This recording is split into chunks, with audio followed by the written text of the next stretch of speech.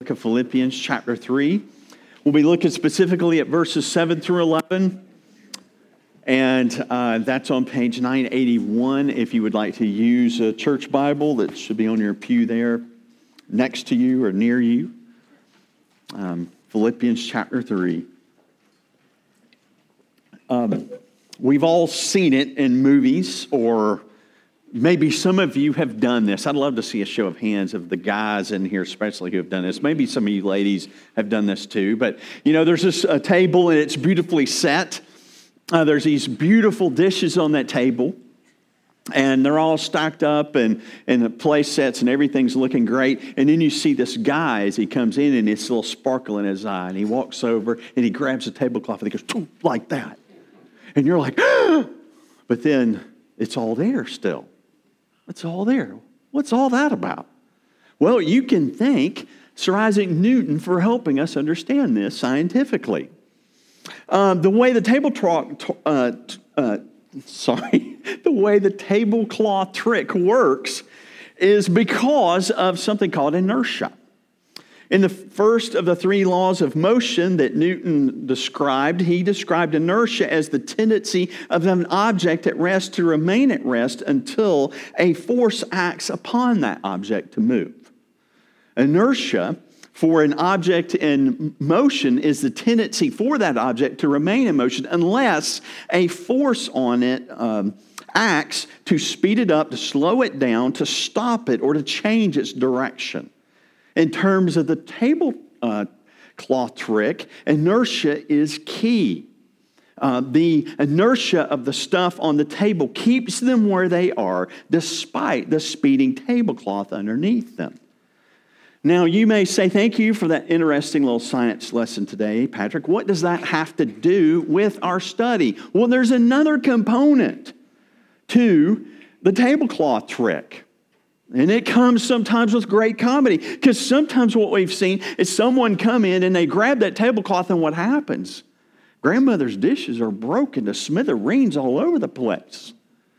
I watched a couple of YouTube videos because, you know, that's what I do. I sit around, I go, I think of these illustrations. I'm like, I'd like to see someone do this. So I saw these guys. My favorite one, I think it's made up, is these little kids, and they do it where they pull the thing out, but the boy bumps into his brother bumps into a couple bookcases, and the bookcases fall on the table and crash everything. And I'm sitting there thinking, is that poor kid going to live? I don't think he will. But anyway, I read a little bit later. I was like, that's fabulous. But I read, it looks like it was just set up that way. So what's going on with that? What would cause the whole set to crash? Well, it's a thing called friction. Friction. So when you have the objects, the plate, the bowl, the cup, the utensils, and all the rest, and you pull the tablecloth out, there is friction between the cloth and the bottom of the dishes. And if it's too strong, it will pull the dishes off, and then poosh, you have this huge mess. So we will see in our passage today as we read it that the gospel of Jesus Christ was a friction in Paul's life to destroy his treasures that he held on to. Let's look at the passage from Philippians chapter 3, 7 through 11. As Paul directs our path to a crucial reality that he wants us to see. Verse 7, but whatever gain I had, I counted as loss for the sake of Christ. Indeed, I count everything as loss because it's a passing worth of knowing Christ Jesus my Lord. For his sake, I have suffered the loss of all things and count them as rubbish, in order that I may gain Christ to be found in him, not having a righteousness of my own that comes from the law, but that which comes through faith in Christ, the righteousness from God that depends on faith, that I may know him and the power of his resurrection, and may share his sufferings, becoming like him in his death, that by any means possible I may attain the resurrection from the dead. The grass withers, the flower fades, but the word of our God will stand forever. Let's pray. Father, thank you so much for your word. Thank you for its truth to us. We ask simply that you make it real in our hearts and minds, that it be real in our everyday lives. Thank you, Father. By the power of the Holy Spirit, we pray this. Amen. Christ is the greatest treasure we have ever been given. Christ is the greatest treasure we could ever know. And so this morning, we're going to look at how this reality came into Paul's life and what it means for us as well. So we're going to look at, first of all, a treasure worth losing. Second of all, a treasure of greater worth. And then third, a treasure worthy of knowing. So when we think about the treasure worth losing, last week we looked at Paul's greatest treasure, what he had called his confidence in the flesh. If you go back up and look in the text to verse 4, he says, if anyone thinks he has a reason for confidence in the flesh, I have more. There's no one that has more confidence in the flesh than Paul, he's saying. You know, he says this, I was circumcised on the 8th day of the people of Israel, the tribe of Benjamin, the Hebrew of Hebrews. As to the law, I was a Pharisee. As to zeal, a persecutor of the church. As to righteousness under the law, blameless. Above all else, and in the greatest sense, Paul was a Jewish Pharisee. His life revolved around this fact. It was his treasure. It was his source of pride. It was his confidence in the flesh. It was what made him what he was and who he was.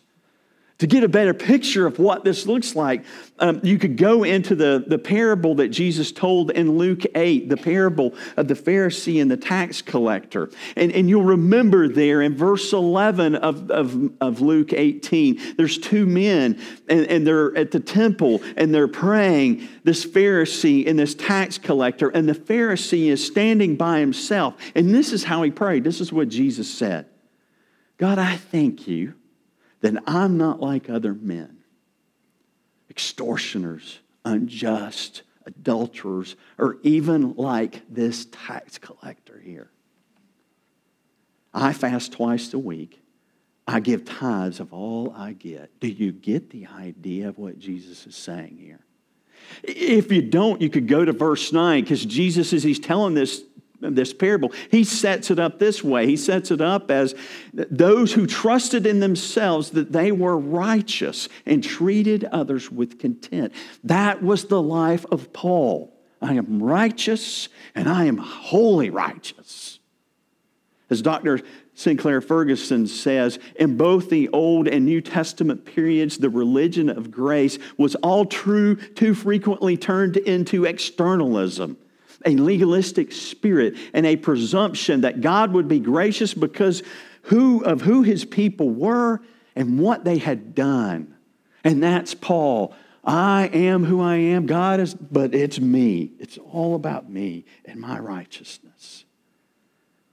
And this, my friends, was who he was. And notice, was is the key word here. Because if you look at verse 7, Paul says, but whatever I gain, I had counted as loss for the sake of Christ. Indeed, I count everything as loss because of the surpassing worth of knowing Christ Jesus my Lord. For his sake I have suffered loss of all things and count them as rubbish in order that I may gain Christ. So he has come from this place of superiority, of superconfidence, of I have abided in the law, and I am righteous in light of that, to friction. What caused this friction that ripped down not only his greatest treasure, but ultimately everything to the ground, that he counted it as loss, willing to forfeit it, seeing it even as rubbish. What caused that? Before we look at that, let's be reminded about rubbish for a minute, because I think it helps inform the text here for us. There's a deeper level here. The word rubbish is, and it sounds like, it's a great word. I love this word. It's scubala.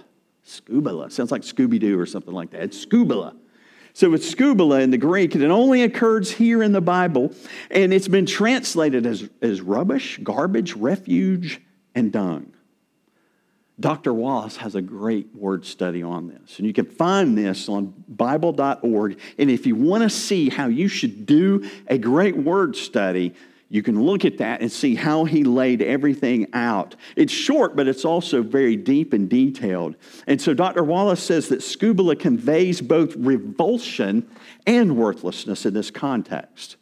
In Hellenistic Greek, it seems to stand somewhere between crap and the S word, is what he's saying here. Okay? Between crap and the S word, Dr. Wallace says, due to the English sensibilities, dung is most appropriate. Sometimes I wish we had the curse word Bible, so you could really see what's going on there. What is he really saying in this text? The most important thing here, though, is not to miss the connotations. While the most modern translations see this only as implying worthlessness, Paul's view of his former life is odious to him. It's odious to him. And so the best translation, therefore, is one that picks up on both the revulsion along with a certain shock value. So there's a story that a friend of mine, his mom was telling him once. You know how you're sitting around, you're telling stories and all this crazy stuff goes on. And the mom said this, when you were a little boy, your dad would change your diaper and he'd start gagging. I don't know, is anybody in here like dads ever gag at changing diapers? I wonder. Okay, he's gagging. So she said what was really funny is about a month into that, every time somebody would go to change your diaper, you'd go like that, And so if you get it, that's the thing, that nasty smell, odious smell, the human excrement. And that's what Paul is comparing these things to.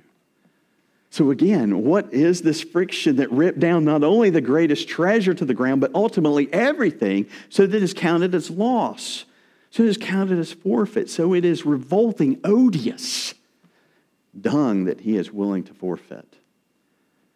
Well, we have to look at something even greater, don't we? We have to look at a greater treasure, don't we? We have to look at a treasure that someone would say, that's a great treasure. I'll get rid of everything I have just to own that treasure. That's the treasure he points to here. So let's look at the treasure of greater worth. You can see, if you're really paying attention to this, as Paul's writing, he's writing again his beloved Philippians. He's very connected to them. They have always supported him. There's great love between them. And as he is writing this, he is looking to something in his life that led to a radical transvaluation of his values. It's something that literally, using this same illustration, pulled the rug out from under his own legs. He just had the rug pulled out from under him. And so what was it? Well, it's spoken of in several places in the scriptures here. But if you remember specifically from Acts chapter 9, when Paul's name was still Saul, he was breathing down the necks of the disciples of Jesus. He and his cronies had just killed Stephen. They had stoned him to death. And so he's hungry for more blood. He's hungry to go after the Christians.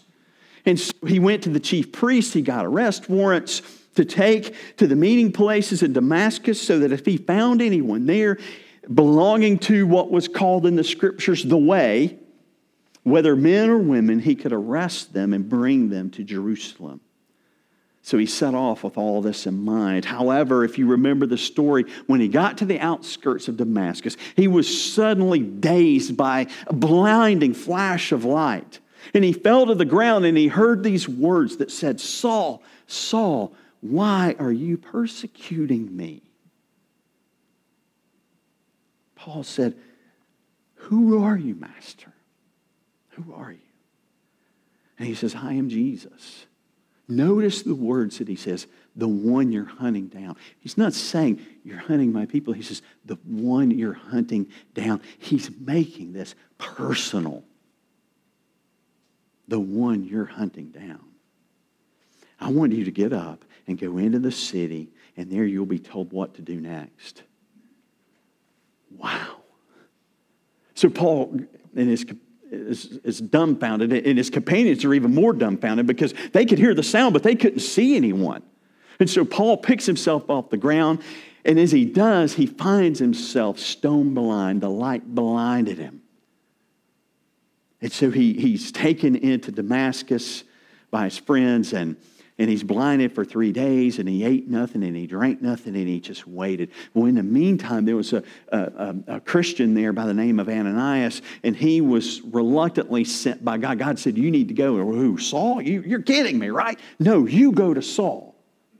And so Ananias goes to Saul, and when he went into the house, he placed his hands upon him, and he says, Brother Saul, the Lord sent me, the same Jesus you saw on the way here. He sent me so you could see again and be filled with the Holy Spirit. And no sooner than these words were out of his mouth, something, the scripture says, like scales fell from his eyes, and he could see again. He got to his feet. And he was baptized. And he sat down with him and he had a great meal. And eventually he became what we would call as the poster child of the Great Commission. The gospel to the Gentiles, the gospel to the world. What led to a radical transvaluation of Paul's values? Was it religion? For religion's sake? Was it finding a better way to live, a more satisfying moral foundation? Was it finding more fulfillment? Was it finding Paul's best life now? It's interesting because Acts 9:16 says, I'll show him how much he must suffer for my sake. So I don't think it was finding his best life now in terms of the way we think of it. It surely was the way God thinks of it. What was it? Jesus. Jesus. Jesus the Lord, the Messiah, the one who came to Paul, the one who revealed himself as the King of Kings, the Lord of Lords. In the light of Jesus, all else that he had previously treasured concerning his self-righteousness was revolting, odious dung. Everything he had misconstrued as gain was actually worse than nothing. And it brought him to a place where, as one author said, that he understood the utter futility of life without Christ. Now understand, for Christ's sake, Paul literally lost all things. He lost his place in Judaism. He lost his place among the Pharisees. He lost his reputation. He lost his earthly possessions. He probably lost his home. And some scholars even debate that he most likely lost his inheritance as a Jew. These are no small matters to lose. And it wasn't, understand, it wasn't that Paul deemed these things or anything of this earth just as dung in and of itself. That's not the point. It's not like Paul's going around, everything is dung. Like that song, the Lego movie, everything is beautiful. No. He's not going around singing everything is dung. What he's doing is he's comparing, he is deeming that in the light of Christ as such, but only in the light of Christ. C.S. Lewis, you may remember, framed it most eloquently this way. Our Lord finds our desires not too strong, but too weak. We are half-hearted creatures fooling around with drink and sex and ambition when infinite joy is offered to us. Like an ignorant child who wants to go on making mud pies in the slum because he cannot imagine what is meant by the offer of a holiday at the sea. We are far too easily pleased. That's what Paul is showing us here. He was too easily pleased in himself. He was too easily pleased into things. And when he saw Christ, his eyes were opened. As Paul's fundamental values are exposed before us for what they truly are and were in light of Jesus, what might we value as more worthy than Jesus?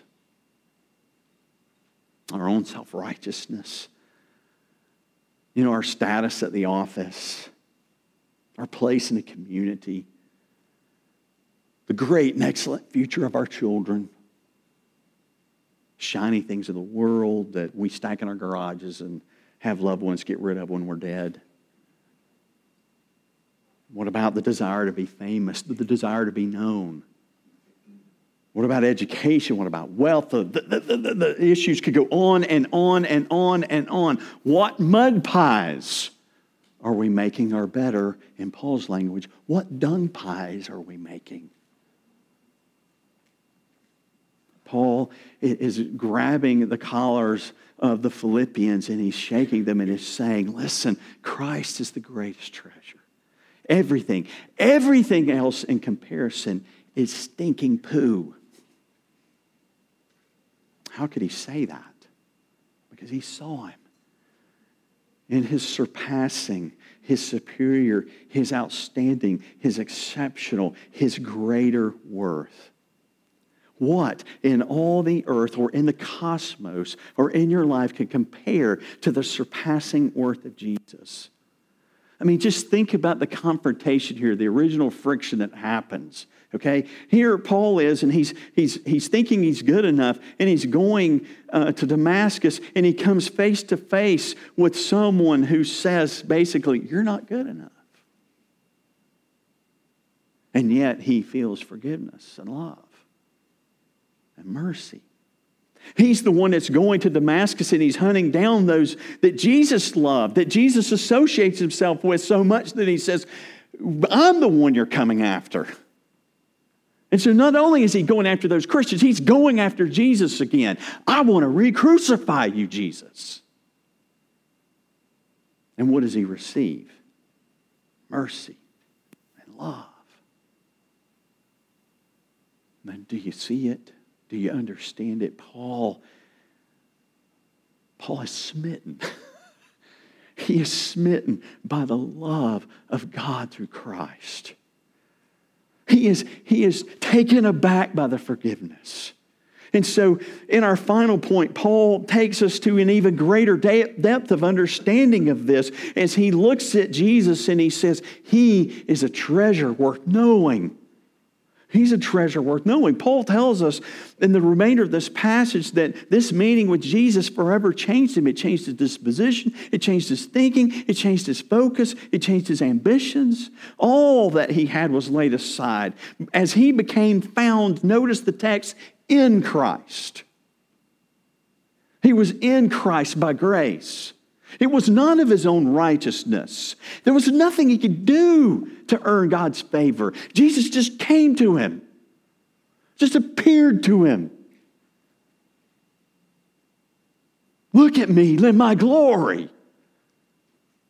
And Paul was shaken to the core, and he realized it's not by my righteousness, but only in the righteousness of Christ.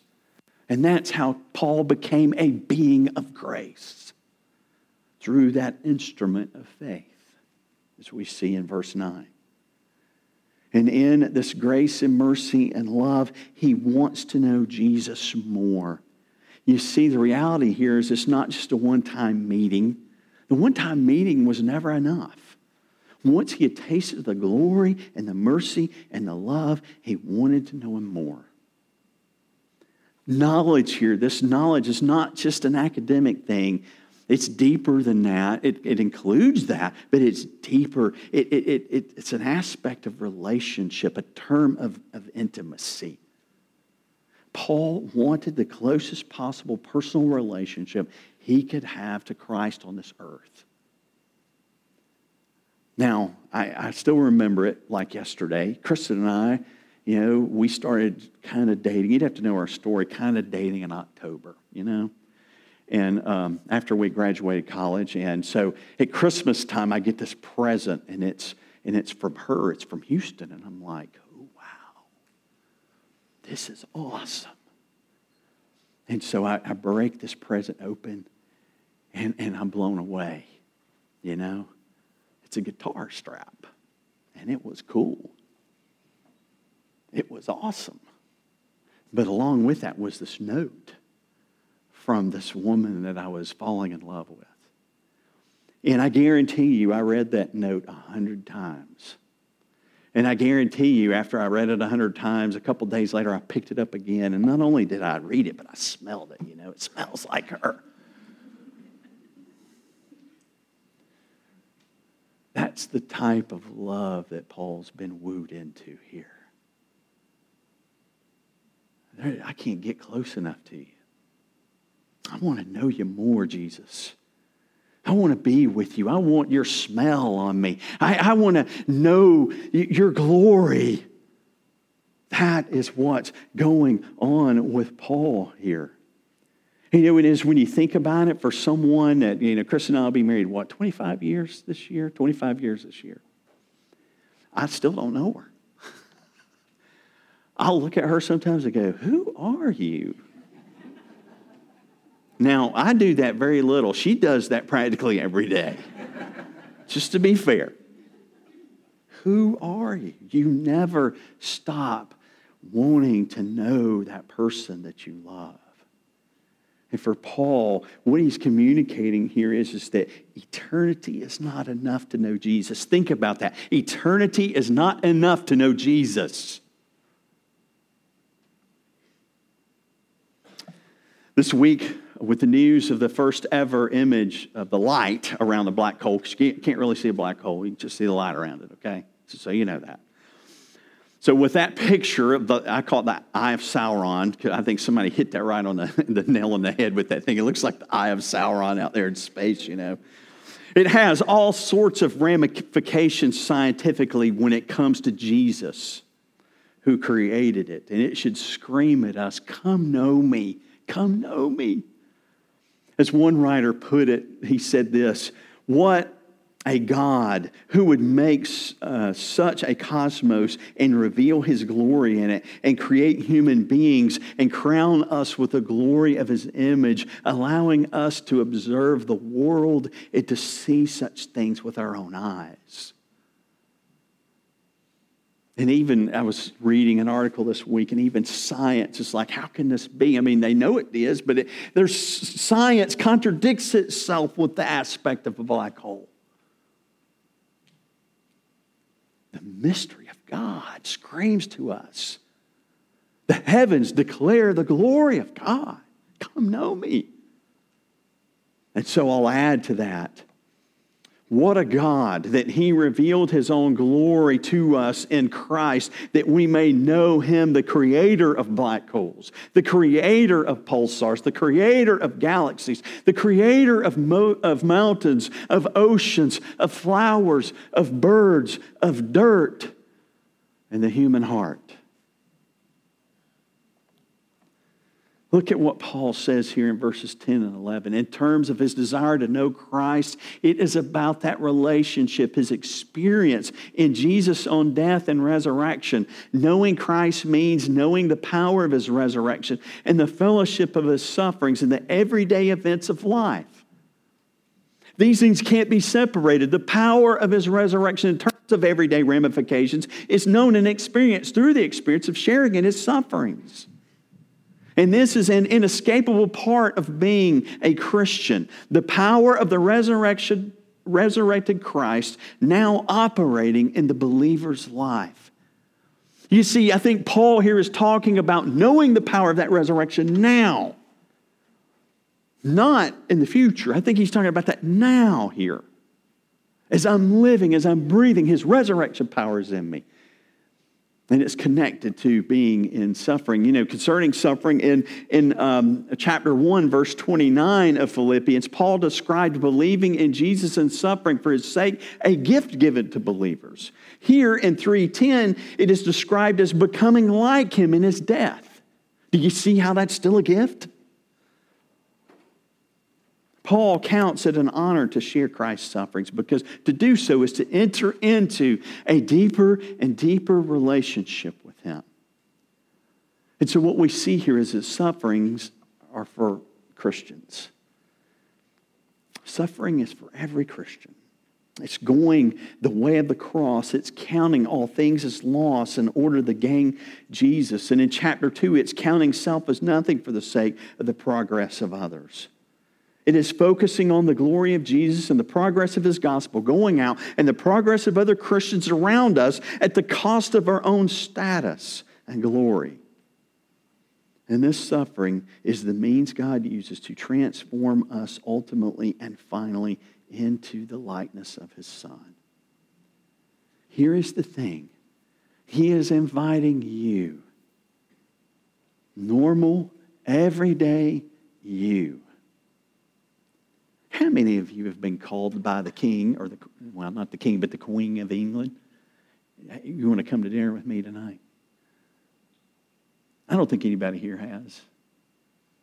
But the King of the universe is going to invite you to this table here in just a few minutes. The God of glory, the creator of all, is saying, come and know me. Come and know me. He's not asking you to know him exactly like Paul did. I think with each church, there's a different way that we know the Lord. And within that church, each individual, there's a different way in which we know the Lord. Your knowing will be different in its outworking, yet he calls you to know him more and more. And remember, eternity is not enough.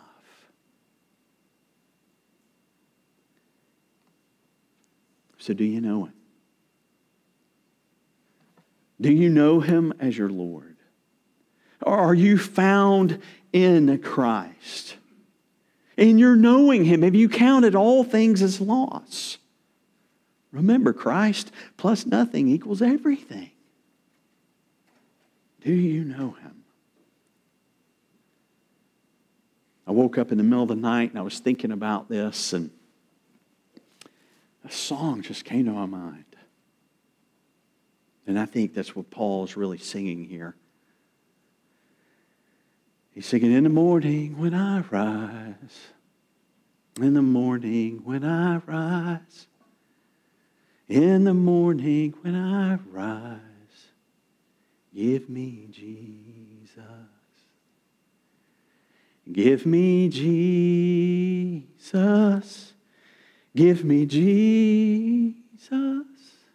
You can have all this world, but give me Jesus. Let us sing that song with him this week. Let us know him in his surpassing glory. Let's pray. Father, we may seek to know nothing but Jesus and him crucified. When we take the full measure of your love and the cross, any worth that we think we have pales in contrast to the beauty and the wonder of knowing Jesus and his surpassing glory.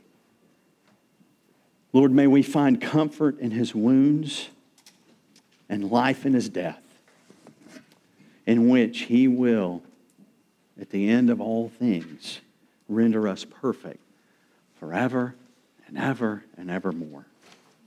We pray in Christ's name. Amen.